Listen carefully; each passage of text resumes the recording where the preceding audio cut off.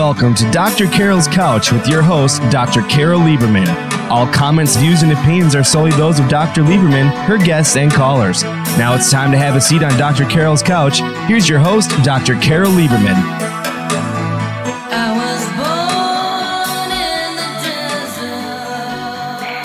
And welcome to today's edition of Dr. Carole's Couch. I'm your psychiatrist host, Dr. Carole Lieberman. Today I have, I hesitate to say a lot of a fun topic or a fun guest because we're going to be talking about a serious topic, murder, but we're also going to be talking about a new trend. I think this is becoming a new trend. You've probably heard about the podcast and then the television show Making a Murderer, and there seems to be this burgeoning trend of unsolved murders being brought to the world's attention by people making podcasts. So today, my guest is Freddie Wilson, and he has created a new podcast. So far, there are 3 episodes online, and I'll give you all the information as to where you can find them. But he is trying to solve an unsolved murder from 2009, which was of someone who he knew or had a connection to. And this is the dangiest confusion of, there's so many parts to this unsolved murder. I mean, so many potential threads that have not been followed. And he is trying to draw people's attention to it so that somebody, maybe the FBI, since apparently the small town has not done very much, and we can talk about some of the reasons why that is. But let me welcome you to the show, Freddie. Well, thank you for having me, Dr. Carole. I really appreciate it. Now, I met Freddie, not in person, but over the telephone. I met Freddie because he was looking for a forensic psychiatrist, such as myself, to analyze whatever information he did have, particularly an autopsy report, but just I kind of went beyond that to finding out, asking all kinds of questions of Freddie, and he has been trying to solve, or answer these questions, and some of them he has been able to answer. But, with each question, Freddie, that you have been able to answer, you seem to have been finding more questions. Yep. Let's start from the What did you say? I said it just gets deeper and deeper. Yes. So let's start with the beginning. Why your podcast is called Unforgotten, the Unsolved Murder of Matt Stewart. So let's just start from the beginning with a little bit about who you are. You're not a forensic anything. How you got into this, why you got into this. Sure. Well, I am, like you said, not skilled really in any kind of medical profession or trained in any kind of investigative work. I'm actually a community organizer. So I work for a nonprofit. I majored in peace and conflict studies, and for a long time was, and still am, a bit a singer-songwriter. So I've always been more the creative type. This is something that I never in a million years would have thought that I would do. But kind of what drew me to it is it was a murder that happened within kind of a community that I was a part of, a small Christian church that housed a private school that I went to in high school. And someone who went to the church, who actually had a daughter who was a classmate of mine, was murdered in 2009. And as a kid, it was shocking to me growing up in an area of North Carolina, a part of the country that things like this rarely ever happen. Murder is very rare. It's a very safe community. So it took all of us by surprise, particularly the violent nature of it and just how random it seemed. And it definitely affected me. I knew some of this person, some of his best friends were my teachers at school. So I had to kind of watch them mourn his death and try to make sense of this. So it impacted me but I think I kind of held on to the naive notion that, okay, well, eventually this will be solved. Law enforcement are looking into it. And as I got older, went to college, I kind of kept my eye on it, but was disillusioned by there being no answers and no one ever looking into it. There was no investigative reporting really on it or anything of that nature. Hardly the local news really didn't pick it up at all. So when I learned about these podcasts, my older brother got me onto Serial and a podcast called Up and Vanished, and I learned about these little independent projects that could actually make progress on a cold case. I decided that someone needed to do it, something like this on Matt Stewart's case, and I, for a couple months, really tried to get someone to do it. I reached out to different podcasters, different news outlets, different local newspapers, and really tried to coerce some friends into doing it who have, are documentary filmmakers and whatnot. And eventually I was left with the reality that it would have to be me. So I've just kind of been working my way into it and learning the ropes and trying to make something that's coherent, that is interesting, and that can get the word out there. And that's really the goal, is to bring national attention to this really tragic story. Well, I started out by listening to the podcast that I was interviewed on, of course, right? And which was podcast number 3. And I just got, first of all, it was so incredibly well done, but I just got so caught up in it. And even though I knew the story from you, I knew what you knew at that point. But I had to listen to it. So I just, in the middle of my day, I just stopped everything and listened from one to the other. And it really did an amazing job. Now, why don't you give us sort of the beginnings of the story, like what happened, and then we can get into trying to figure out who done it. Sure. Well, it was a summer night in July of 2009. It was for public school. It was the night before the last day of school, and this little suburban neighborhood, little subdivision in suburban Charlotte, a town called Mooresville, not too different from the little neighborhood that I grew up in. There was someone that came into a small 2-story house and walked upstairs and began shooting at the bed in the bedroom of Matt and Angel Stewart, who were sleeping next to their 1-year-old child, and they didn't wake up until the person started firing, and as Angel, the widow of Matt, tells the story, Matt jumped up and started defending her against this intruder as she and the child ran out of the house, and ran across the street to a neighbor's house, and they called 911 at the neighbor's house. And when police got there, I believe within 8 minutes, very, very quick response time, but they didn't actually enter the house until 100 minutes later. I'm told that was because of some sort of fear or suspicion that there was a hostage situation. And when they finally did enter the home, they found the body of Matt Stewart upstairs in his master bathroom. He had been stabbed, shot, and beaten, and they declared him dead at the scene. But down the hall, they found the couple's 3-year-old daughter, who was asleep in her bedroom. She allegedly slept through the entire incident. So they of course called since it is kind of a small town, they called for the State Bureau of Investigation to come help them with analyzing the crime scene. They brought up bomb sniffing dogs from Alabama, and the community of course was shocked. And everyone awaited to hear what the conclusions were from the investigation.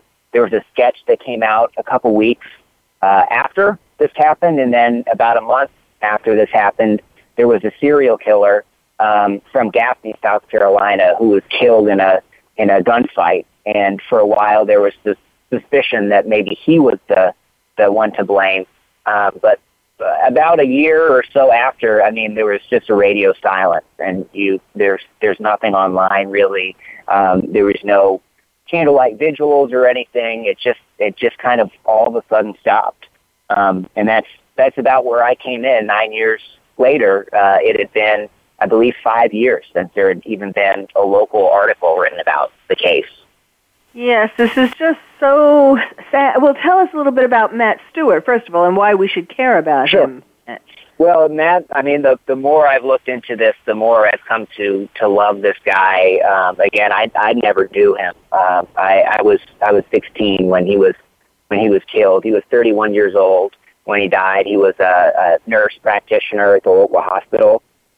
He was a hometown kid, grew up in Mooresville. Graduated from Mooresville High and Mitchell Community College, worked his way through college to get his nursing degree, and everyone loved him. He loved kids. That was his passion. He did Sunday school at church. He worked with the Sunday school, and then his passion was to be a nurse and help kids at the hospital. So he was a pediatric nurse. And that's where, at church is where he met Angel. He was introduced by a mutual friend. She had a daughter at that time, and so they got married in 2002, and they had a couple babies. They had a girl and then a boy, and he was, everyone that knew him loved him. No one that knew him that I've been able to find would have any idea, you know, who would want to hurt someone like this. He was just a very, very kind and fun-loving man. You know, that's kind of what everyone jokes about is that he was kind of a kid himself, and that's why he liked spending so much time with kids. Is, you know, he liked to play soccer in the yard and play tag, and he was a fun guy. The kind of person that we need a lot more of in this world. Mm-hmm. Mm-hmm. Yes, I mean, it's almost, too good to be true. And to think that someone that good, I mean, when you think of, I mean, it's not okay for anybody to be murdered, but, a pediatric nurse and who has, church going and all of this, all his background, it just seems particularly abhorrent. Right. So, okay, now go into, you decided there's nobody else who's going to do this podcast, and if you want it done, you have to do it yourself. So how did you go about it? Well, I came into it kind of reluctantly. The first thing that I did was I went on the State Bureau of Investigation's website, and I was really looking for anything online about it because there's very few things out there apart from a couple threads on Web Sleuth.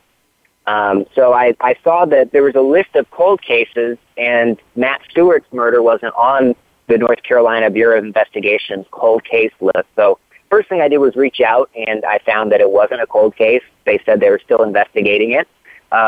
So I reached out to the Mooresville PD, and I requested some documents. I got the autopsy report, the medical examiner's report, and then I began reaching out to family. I had seen on the internet that certain members of the family had done YouTube videos talking about their story, kind of going through this trying time.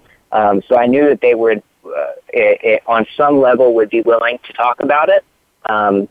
So I began reaching out to family and also the people I knew from the church and from the school, my teachers that had been best friends with Matt. I reached out to them and started recording, conversations. And I reached out to a number of experts, and one of the only ones that responded and was willing to help with a project that was this small was Dr. Carole. So I really want to take this opportunity again to thank you for being involved. I know you've done so many incredible things over your career, and with a kid like me who's got no idea what he's doing, you went out of your way to help, and that really speaks to your passion for doing this this kind of thing. So yeah, that's kind of how I at the point where I met you, I was just kind of compiling information, and I think probably around about that time, I realized that the best time to release the podcast would be on the 9-year anniversary of his death, which the first episode was released on June 9th of 2018. Yes, that was a great idea to do it that way, particularly to get more attention for it. So has it been, you want to get to the bottom of this. I mean, not only do you want the case to be solved because his murder, somebody should be punished for his murder, but I think after you put so much effort into all of this, on another level, like intellectually and as well as emotionally, that you want to know the answer. It must be, this is like a giant murder mystery and a personal one at that. So how has this been, as you've been going along, trying to get to the bottom of it? How have you been feeling in terms of, is it frustrating, or do you think you're getting somewhere? It's a hodgepodge of emotions, and they kind of come in waves. So there's, points where, people don't want to talk about it, and it can be very frustrating. To try to convey what I'm doing, and I think people are very skeptical, and then there are probably people out there that do know some things, maybe about more of the details of the murder that don't want to talk for whatever reason, and that to me is very frustrating, and can be very emotionally taxing. But then again, there's also people, friends of Matt, neighbors of Matt, who have gone out of their way to help me, have let me into their homes, have encouraged me and kept me going. That almost makes up for it. And also, hearing from all these people that have suffered for so long, saying that no one was ever going to come. And, they kept waiting for some network to pick it up or someone to take up the mantle. That encouragement has kind of helped to offset some of the disappointment. Well, why don't we, let's see, I'm trying to think of when we have to take a break, which is just about now. So why don't we take a break now? And when we come back, I want to get into some of the, the usual and unusual suspects, and what you've been hearing from some people, and what you've put so far on the podcast. And then I'll try to save my opinions for the last segment of this show. But and I'm sure it's also interesting that as you posted the podcast, now that there are these 3, you must be getting responses to that and maybe new information. So I want to go sort of go through the whole thing of who the people are who you interviewed and what they had to contribute to the puzzle and where we are and ending up with where we are now. So my guest, again, is Freddie Wilson. His podcast is called Unforgotten, The Unsolved Murder of Matt Stewart. So stay tuned. You're listening to Dr. Carole's Couch, and I'm your psychiatrist host, Dr. Carole Lieberman.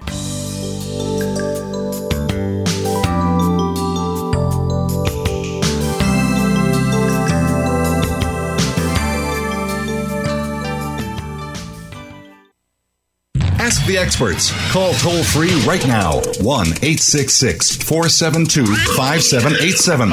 And ask our all-star team to answer your question. That's 1-866-472-5787. Thank you for calling. VoiceAmerica.com. Are you having difficulty coping with these troubled times? Do you want help? Then contact Dr. Carole Lieberman today at www.drcarole.com. Dr. Carole is a certified psychiatrist who not only has won an Emmy, but is a regular on top television shows like Oprah Winfrey and Larry King. She's here to help you through books, CDs, and helplines. Having trouble relaxing? Check out her relaxation CD. Has the fear of terrorism crippled your life? Call the terrorism hotline. And if you're having trouble with relationships, check out her book, Bad Boys. Dr. Carole wants to help you today, so contact her at www.drcarole.com or for immediate help at 1-900-860-COPE. Get help making sense of these troubled times. www.drcarole.com. These days, everyone is looking for information on staying young, healthy, and fit. The Voice America Health and Wellness Network is here to help you on your quest to better health and a better you. We talk about everything from diet, fitness, and aging to substance abuse, personal growth, mental health, and much more. Learn from our experts who cover health and wellness from traditional and holistic perspectives. Tune in to the Voice America Health and Wellness Network. Healthy living starts here. Stimulating talk. It gets those synapses in the brain firing really fast. All the time. The #1 internet talk station where your opinion counts. VoiceAmerica.com. Welcome back to Dr. Carole's Couch. If you have a question or comment for Dr. Carole, dial toll free at 1-866-472-5788. Now back to the show. Here's Dr. Carole Lieberman. And welcome back to Dr. Carole's Couch. I'm your psychiatrist host, Dr. Carole Lieberman. Today we're talking about making a podcast to solve a murder. And my guest is Freddie Wilson. His new podcast, just posted, starting actually on the 9-year anniversary of the murder of Matt Stewart, June 9th, which was June 9th, 2009. And we're going to be talking about all of the, we would be here for a week to talk about all of the things that Freddie has unlocked so far, all of the oddities of this murder that he has unlocked. But certainly he is on a passionate quest to unlock it and has been finding some really interesting things and getting people to talk to him who, in some cases it seemed like they were surprised, Freddie, to be talking to you, to be saying that you got them to talk about these things, that they wanted to keep hidden. I mean, some of them wanted to talk about it because they also want to find the murderer, but some of them seem rather scared, that they're going to say something they shouldn't say. Maybe they'll offend somebody, or maybe they know or they think they know who the killer is, whatever. And one of the people, of course, that sticks out and who is on one of the 3 podcasts is the sister of Matt Stewart. So tell us about her interesting interview. Well, it was, probably of all the people that I've talked to, her interview was the most emotional. She's been really the one that has carried that. She's been the curator of Matt's memory almost on social media and just in the family. You could tell that she had a very close relationship, and this, of course, was very devastating. So the interview was hard.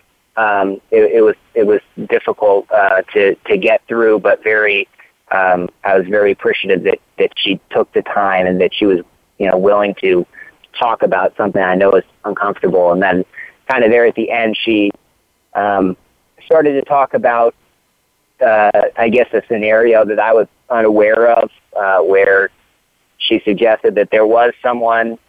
I had asked if there was anyone that she thought of that would want to hurt Matt, that was close to them, when she suggested that it was a personal attack, and she, sort of hesitated and said that there was something that she really can't talk about, which kind of took me off guard, and at the eventually she asked not to. She doesn't want to talk about it, and I of course said that's fine. And that was that we switched topics. So that was interesting when that happened. It kind of it let me know. I think it was a turning point for me, knowing that there are things about the case, about the situation that were not reported on, that weren't really ever consumed by the public knowledge. So I knew at that point that I was looking for something. Mm-hmm. Mm-hmm. Yes, it's very chilling, that part of the interview. It's like she's stumbling over her words. You know, she's like part of her, she's fighting herself. Part of her wants to tell you, is dying to tell you. And then she realizes... I felt like that. Yes, it felt like she was wanting to tell me something, but, you know, a part of her was also thinking that it was not a wise thing to say at that time. So, you know, in the end, I respected that she wanted to not say what she had maybe considered saying. Of course, maybe by the end of the podcast, and, you know, as this does get talked about more, you know, I mean, one thing, are you making sure, to the extent that you can, that the Mooresville PD or the FBI or somebody is listening to the podcast? I've talked with the lead investigator, and he I guess I was left with the impression that he is listening to the podcast. I would say I'm confident that they are, and I'm certainly giving them all the information that I found that I think is pertinent. I'm giving to them. My main goal is for the investigation to be successful. I'm not naive to the fact that I'm probably not going to solve the murder, to solve the mystery myself. My aim really is to create a situation where more people talk, and I can maybe point police to someone that can give them new information they didn't have before, maybe connect it with something else, and you know, be able to get to the bottom of it enough to make an arrest. Well, I mean, that's kind of what I was thinking in regard to Matt's sister, that if they heard her hemming and hawing, you know, they could presumably call her in and get her to tell what she knows or what she thinks. It's my impression that they do. You know, I don't think that. I think she was probably referencing something that, and I believe she even said in the interview that it was someone that was ruled out. Well, you know, then that goes to the whole thing that why don't you talk about how there are so many things that are suspicious that make it look like the police department from the beginning, you know, like you talked about how long it took for them to get in, which is crazy because here this 3-year-old little girl, daughter, was in there in her bedroom, one thought. I mean, she had been when this happened. And yet they waited all this time, even though presumably the wife would have told them that her daughter is in there. I mean, I would have thought they would have rushed in right away to try to protect the daughter. Yeah, that's something I haven't gotten an answer to. You know, I've talked not on the podcast, but I've spoken with some friends in law enforcement, and they were perplexed by that situation. You know, really not being, unless there must, I guess, have been something that would have suggested to them that there was a hostage situation, but it would have likely been something beyond just an assumption or a suspicion. They would have really had to have been tipped off or gotten some sort of strong impression to have waited 100 minutes. That you know seems very, very interesting. You know, seems like something they would want to go in immediately as soon as they possibly could. And I don't know the answer to that. Mm-hmm. Well, tell us some of the other things that you found especially interesting. There was no sign of forced entry, which is, you know, odd in kind of this scenario. I believe I'm not sure. It hasn't been stated publicly about how that was able to happen. If there was a door, it maybe accidentally left open, but there was nothing taken from the house. So, kind of if the idea was that it was a random killing, typically, from what I gather, you know, you have maybe someone that is robbing the place that is looking for valuables, and from what I've gathered, there was no valuables taken. So it seemed very much like a targeted attack. I went actually drove down there not too long ago, a couple weeks ago, to meet with some neighbors, and the house is not really right off of a main road or anything. It's not the first house on the block or anything like that you would maybe associate with a house that would be an easier target. It's kind of tucked away back in this neighborhood. So that just kind of complicates things. There were multiple caliber bullets found at the scene, which maybe would suggest that there were multiple firearms used. And there was also, he was stabbed with a sharp instrument, so it's as if this person was heavily armed, had possibly multiple guns and a knife as well. And blunt force trauma, too. Yes.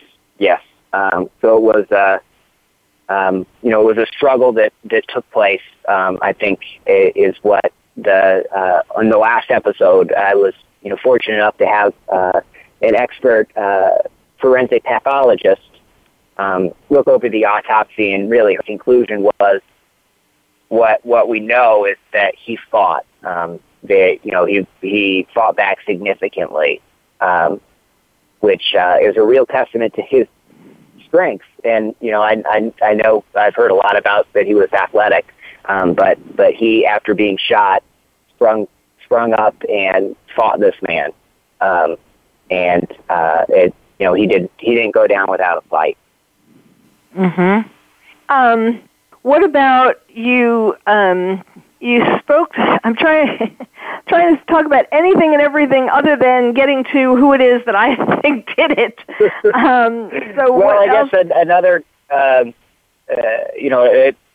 something that we'll be exploring more in the next episode. It was talked about a little bit in the last episode and maybe mentioned throughout the podcast, is the serial killer Patrick Tracy Burris. When I started, I didn't really know as much about why he was thought of, other than that he was, I believe like 30 miles away was where he was killed. But I learned that he actually was in the area, working as a day laborer. And part of what I did for researching the podcast was doing a Freedom of Information Act and looking at the killings that were confirmed to him, and seeing kind of the similarities and differences between those murders and how Matt was killed. And it's just it's an element to the story that kind of clings on, this serial killer. There are still people in the community that think very much that he was the one responsible. And there are some circumstantial stuff that maybe point to that, but then also a lot of things that point away from it. So it's kind of something to further explore. Yes, you were saying that the method in which he was killed, or the scene, there were a number of things about Matt's murder that were different from these other murders of the serial killer. It was. His were definitely drug focused. He was looking for drug money. He didn't seem to be killing for really any other reason than that. It is what I've gotten from it and what other people have commented. So his proximity really is the main thing that puts him in that arena. Mm-hmm. And again, since there was nothing taken, no money, no valuables, then that speaks against this serial killer. Well, right, and the other. Oh, go for it. No, go ahead. I was going to say the other, odd thing, really, from what I've heard from Matt's daughter and others, is that there was no evidence really left behind. There's a brutal scene, where Matt was there was clearly a big struggle, but there was, I'm told, a fourth of a fingerprint was all that was left behind. So, as some of the people in the podcast had pointed out, it was almost like this person knew what they were doing. They really didn't leave much behind for investigators. Maybe that's not the case. because it's an open investigation, we have the luxury of not knowing, I guess, if you want to call it that, or the burden of not knowing. But what I'm told is that there was no evidence left, and as I understand, that's very, very strange for a murder like this. Yes, absolutely.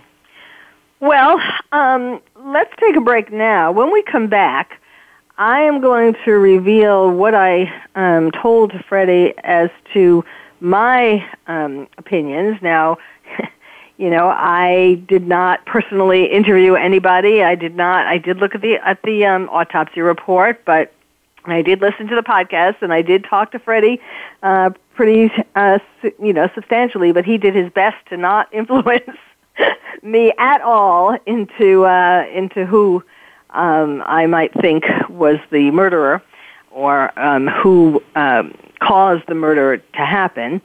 But we will talk about that, and I will, First Amendment rights here. As a forensic psychiatrist, it is just my opinion based upon, the evidence that I have seen, which of course is not the whole thing. But I do feel strongly about this, and as I said in my interview on the podcast, and so we can, Freddie, you can talk about the things that either support or don't support what I will have to say. Sure. So we'll take a break. Again, my guest is Freddie Wilson. His podcast is called Unforgotten, The Unsolved Murder of Matt Stewart. So stay tuned. You're listening to Dr. Carole's Couch, and I'm your psychiatrist host, Dr. Carole Lieberman.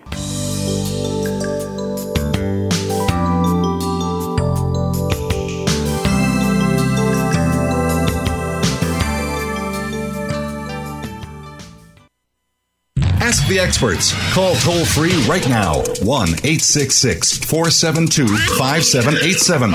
And ask our All-Star team to answer your question. That's 1-866-472-5787. Thank you for calling. VoiceAmerica.com. Are you having difficulty coping with these troubled times? Do you want help? Then contact Dr. Carole Lieberman today at www.drcarole.com. Dr. Carole is a certified psychiatrist who not only has won an Emmy, but is a regular on top television shows like Oprah Winfrey and Larry King. She's here to help you through books, CDs, and helplines. Having trouble relaxing? Check out her relaxation CD. Has the fear of terrorism crippled your life? Call the terrorism hotline. And if you're having trouble with relationships, check out her book, Bad Boys. Dr. Carole wants to help you today, so contact her at www.drcarole.com or for immediate help at 1-900-860-COPE. Get help making sense of these troubled times. www.drcarole.com. Follow the Voice America Talk Radio Network on Twitter. We're at Voice America TRN. You'll get the latest fix on what's happening with our shows, this week's featured guests, and general happenings that you should know about at the Voice America Talk Radio Network. Now you don't have to miss anything when you're away from your home or office. Just go to twitter.com/Voice America TRN or follow along with us at Voice America TRN, the Voice America Talk Radio Network.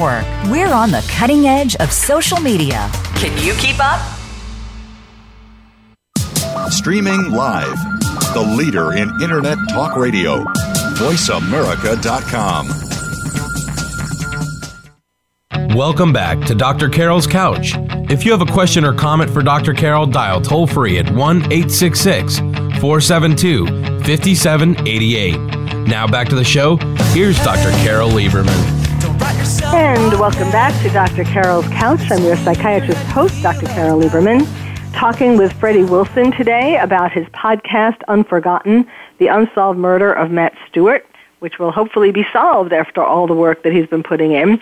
During the break, I was talking to him about he was telling me about how he has started getting threats, and we'll talk about that.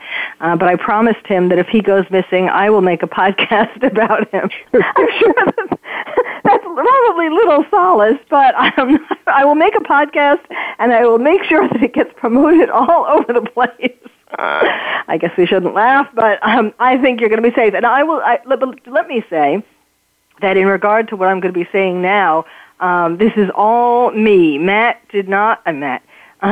did not influence me. Yes, I asked certain questions, and he just told me facts. So, this is nothing to do with him. Now, Freddie, if I go missing, you need to make a podcast about me. Well, I know how to do it now. So yes, right.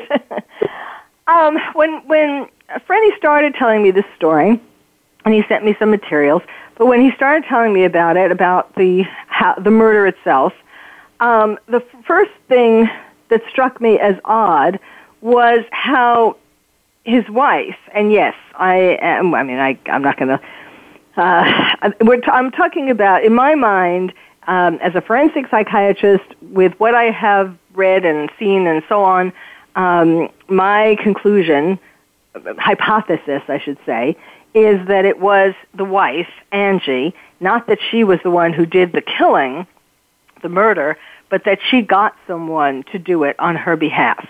Because for one thing, there is an interview that Freddie did with a good friend, probably one of the best friends of Matt, who happened to offhandedly say that he was with Matt the day before, the weekend before, and they were talking about their marriages, and Matt talked about how he was having problems with his wife. But that certainly is not the key thing. The first thing that Freddie said that got me to pay attention to the wife was how the wife only got a wound, a graze wound, or so, we don't even really know yet what wound, but someone on the podcast said that it didn't look like or I don't know where I'm getting this, but that someone said that it didn't look like a gunshot wound. It was some kind of, indeterminate. Someone did say that on the podcast.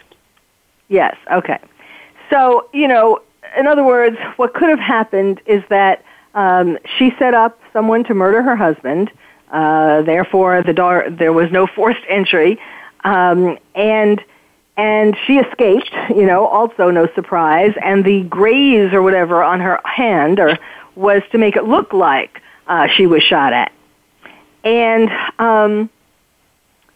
the fact that she then, one of the key things is that she left her 3-year-old daughter. She took the baby, who was actually in bed with her and Matt, and she went running across to her neighbor. Now, the neighbor had some interesting things to say too. They kind of thought she was acting strange as the wife of someone who had just been murdered, or shot at least, what she knew. And she left her 3-year-old daughter there. She didn't take her. And as we were talking about, the police, for some reason came to the conclusion that it was a hostage situation. Of course, the thing is, if you watch SVU and Criminal Minds, they go in those hostage situations. Yes, there's SWAT teams and so on, but you call out to the hostage. In real life too, not just SVU, but in Criminal Minds. But you police try to make contact with the criminal. So you don't just sit there and wait. And if it is a hostage situation, the criminal asks for something. They don't just sit there with a hostage. So none of that makes sense. What else? The older daughter, for the first time in her life, was sent to a friend's house for a sleepover. Never had a sleepover before. And that night, coincidentally, she was sent away to have a sleepover. So, if the wife knew that there was going to be a hired murderer, she was protecting her older daughter anyway. What else? The wife's mother came to the house about an hour later, or was it less, Freddie? What was that? The wife's mother came to the house. There are reports. What was in the last episode was an anonymous, someone that wanted to remain anonymous, who talked about Matt's mother-in-law being at the scene, driving around in her car, and she had. Was told that she kind of got there, and she said she somehow knew that Matt was hurt, and she wondered. her question was why, how did she know that Matt was hurt when she had just gotten there and supposedly had no idea about the scenario. And she apparently it said she had just had the feeling that had happened. It was like a intuition. And the neighbors, where the wife went, to first, said that she didn't make any other phone calls. So it's not like she called her mother to say Matt's hurt, Matt's been murdered. In other words, somehow the wife's, Angel's mother, knew and came there without any evidence of her having been told after the fact. So Angel might have persuaded someone by giving them money, sex, promises of being with them after Matt was killed, or, since it's a very religious community, convincing them that God wanted them to save her from Matt by killing him. In other words, she could have lied and said that he was abusive or whatever. Any of these things to convince somebody to do the dirty deed. What else? Matt's sister, who, was very hesitant. I mean, Matt's parents apparently haven't come out against Angel, the wife, and of course... No, not at all. No, not at all. And possibly, that was the sister's motivation in not revealing her thoughts about it, because the parents, and probably the sister as well, want to remain in contact with Matt's two children. And if they, implicated Angel, then her current husband and her family might well try to keep them away from the children. So that would be their reason, or a reason, for them to not implicate her. What else? There was something about the grandmother. Tell us about the grandmother, Matt's grandmother. Well, when the more I talked with people in the community, people that knew Matt, that his relationship with his grandmother came up, and people kind of indicated that his grandmother had a sincere passion, a strong passion of finding answers and finding justice for Matt. And Mandy said that too in her interview. You can hear her, talk about her grandmother and how sad it was and difficult it was when she passed, never knowing the truth. And so I because she had passed away, I of course couldn't ask her what her thoughts were, what her experience was, but I did reach out to a family member who knew her well, who was willing to talk with me under the condition that they remain anonymous. So that's where that they said last interview from. Yes, but they said that somewhere you got it, that someone said that they thought that she had said that she thought that the wife had been involved in it. The grandmother? Yes, that there was something that I never. You don't remember? That was never said verbatim. Well, there was. Well, maybe not verbatim. Okay, I'll leave you alone on that. But then there's also the wife was asked to make a sketch. Was asked to give her opinion about who the murderer was to a sketch artist. And all she would say was that it was a dark figure. She was trying to say that she didn't get a good look at him. It was dark and all that. And then she told the sketch artist what to draw, and the picture that came out looked like Matt. It was, with the beard, the mustache, a high forehead. The eyes were like Matt's. Matt was in a gray T-shirt when he was killed, and that's what she had the murderer wearing. Very, very strange. I mean, that would be a way to protect someone who she may have hired or otherwise convinced to kill him. And then, of course, the kill itself was overkill, as was alluded to here today, with shots and stab wounds and blunt trauma and so on. And there was a video of Angel that is a Christian music video in which there's part of it that's supposed to be acting and part of it that's not supposed to be acting, which she says some very strange things that also seem to implicate her. What else? I'm not asking you. You don't have to say anything. Oh, well, then also, the wife's grandmother owns or owned a big insurance agency. So, of course, that brings up the most typical reason, or one of the reasons. That I don't know. I've seen that on a forum. I have not confirmed that to be accurate, I will say. All right. Well, let's talk about the reaction that you got to the podcast so far. Now, in the podcast so far, my interview really was mostly about the overkill, and I mentioned about maternal instinct, that it didn't seem to make sense or to ring true that the wife would have left the house without her 3-year-old daughter. So what kind of reaction have you been getting?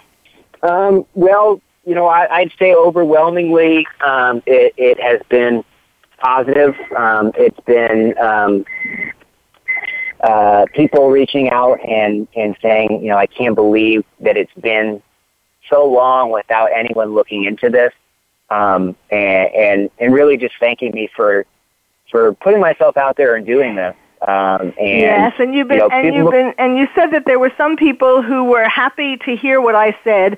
They said, thank goodness, or words to this effect, thank goodness someone finally said that. And then you got some negative reactions to that. So what was that about? Well, I think, you highlighted some questions that people have felt have gone unanswered for a very long time. Perhaps questions that they've asked or wished that they could ask. That I think the podcast brought to the forefront and asked, you asked those questions or made those observations, and there was certainly a lot of people that I got feedback saying, that forensic psychiatrist, that Dr. Carole, she knows what she's talking about. She's straightforward. She's telling it like it is. But there, of course, I think it was touching on a very difficult, very what could be very divisive, and I think there are certainly people that that don't want it to go in any certain direction, and I've done my best to. My thing is that I want the truth. I'm not. I don't really have any sort of prerogative on where it goes at all. I want the person who killed Matt to be held, to be held responsible, to face accountability, and I want the community to be safe. I think if there's one thing that we've learned from the autopsy and from looking into this, is that this person is clearly dangerous, clearly violent, and what's to say that there's not another victim? They need to be put away. Mm-hmm. Okay, well, that's a perfect place to end. So, Freddie Wilson, let me give out the. Why don't you give out the podcast, your website? The podcast can be heard on all kinds of Spotify and iTunes and so on, but also on his website. So, give that out. It would be www.unforgottenpodcast.com. Unforgottenpodcast.com. I hope that we have spurred your curiosity and your outrage that this wonderful man was killed, and that you'll take a listen to the podcast. So thank you, Freddie, very much, and thank you all for listening. You've been listening to Dr. Carole's Couch, and I'm your psychiatrist host, Dr. Carole Lieberman. Thank you for joining us on Dr. Carole's Couch. Join us next week at 1 p.m. Pacific Time for another installment of Dr. Carole's Couch. We'll save you a seat.